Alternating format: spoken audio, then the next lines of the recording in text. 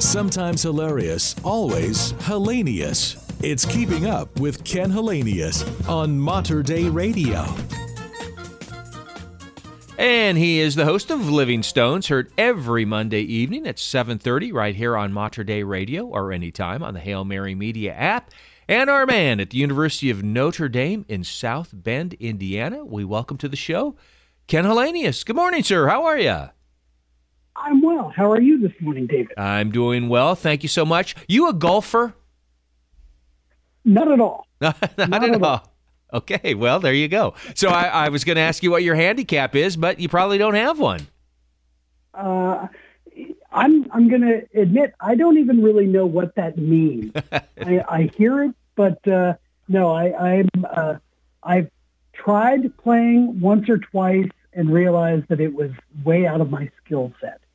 Well, that's okay. I only ask you that because I was going to see if you were just going to be planted in front of the television all weekend long watching the Masters.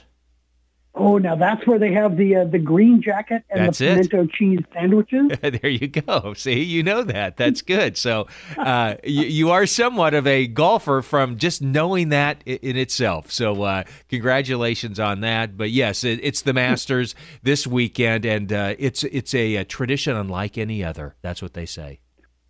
Oh, I've heard the phrase, and of course I've caught it on television. I do like watching golf on TV.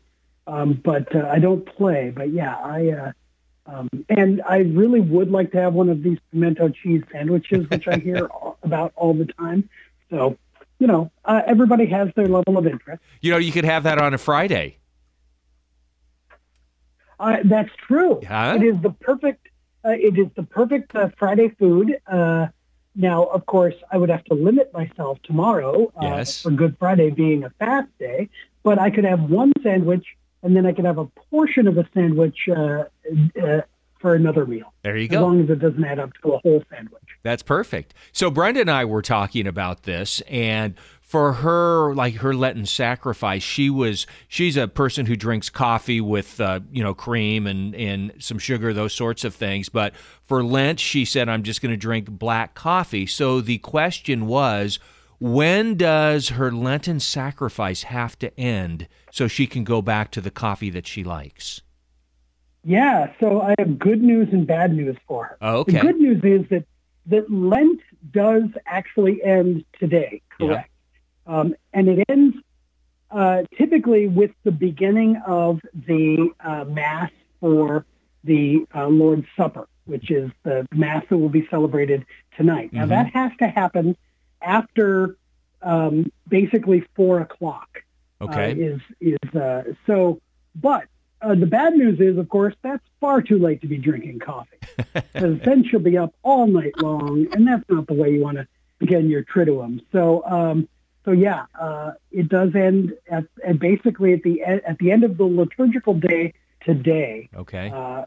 So 4 p.m. typically, much like the same when we do a Saturday evening vigil of Sunday Mass, it always has to begin after a certain time. Right. And so it's much the same today. And most dioceses in the United States, that's 4 o'clock.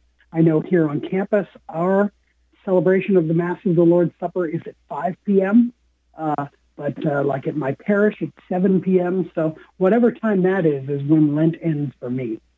Well, Ken, it does seem, though, for me, a little overindulgence and not recognizing the solemnity of a Good Friday morning to indulge in that super mocha, extra sharp latte foo-foo that I would ordinarily.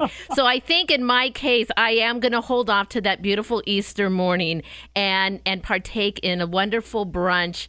My son was also after this, too, because he enjoys those energy drinks. And so he was trying to convince me that it would be okay for him to have his energy drinks that he gave up for Lent. But I think that I will use my mom card. Some others might refer to it as the guilt card and say, you know what, son, let's hold off. Let's hold off. Yeah. And I think you're right.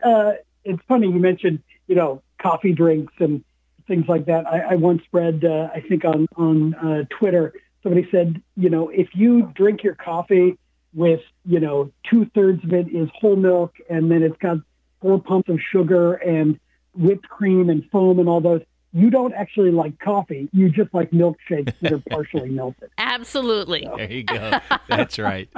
So we were talking going into the show today about the word Triduum. The word Triduum. Brenda corrected me yesterday because I just said Triduum one time, and she goes, no, it's Triduum. So what is the origin of that word? Yeah, it's actually kind of built right into the word itself. It means simply 3 days. Tri, of course, like right. A triangle has three sides. Triduum. Duum is from the Latin word for day. Dies, duum. It really means the 3 days that we celebrate liturgically in the church as one. And this is what we call the Sacred Paschal Triduum, is the formal title for what we are entering into in Holy Thursday, Good Friday, and Holy Saturday through the Easter Vigil inclusive. And so we celebrate these as one liturgical feast. So right. You'll notice what happens is we begin tonight with the Mass of the Lord's Supper, and it ends with us processing from the church to an altar of repose, where we take the Eucharist and we repose the Eucharist, which we will then partake on Good Friday. We don't have Mass on Good Friday. On Good Friday, we will have the reading of the Passion and the veneration of the cross and the wonderful set of intercessions. And then we will receive the Eucharist, which is reserved or left over from tonight's Mass. And so there is no Mass on Good Friday. And it also doesn't begin with the sign of the cross on Good Friday, because we're still in the same liturgical act. We started on Holy Thursday, and we don't really wrap it up. And when you come back, if you were to go back into your parish church after the Holy Thursday Mass tonight, we strip the altar. We strip the sanctuary bare. Right. And so when we go in on Friday, we for the celebration of the Lord's Passion, it's a very sparse liturgical setting. The church is bare, the crosses are covered, the statues are covered, because the attention is on the Word and upon the cross that we venerate together. We celebrate this all as one long liturgical celebration. Right. It goes on for 3 days. Very good. That's great to know. The origin of Triduum, what it means. And then finally, as we wrap it up this morning, this all leads up to, obviously, Easter. So as we close today, give me, your thoughts about Easter and the joy of that. I can give you my thought about Easter in one word. Yeah. Alleluia. We buried the Alleluia at the beginning of Lent, and it's a word we don't sing because it is a word of absolute joy. It really means praise Yah, praise God, Yahweh being, of course, God's name that he reveals to Moses at the burning bush. So Alleluia is for us, it is truly a song of great joy, and it is praise for God who has promised to, it's a praise for Christ, who is our God, who in our baptism brings us with him to the resurrection.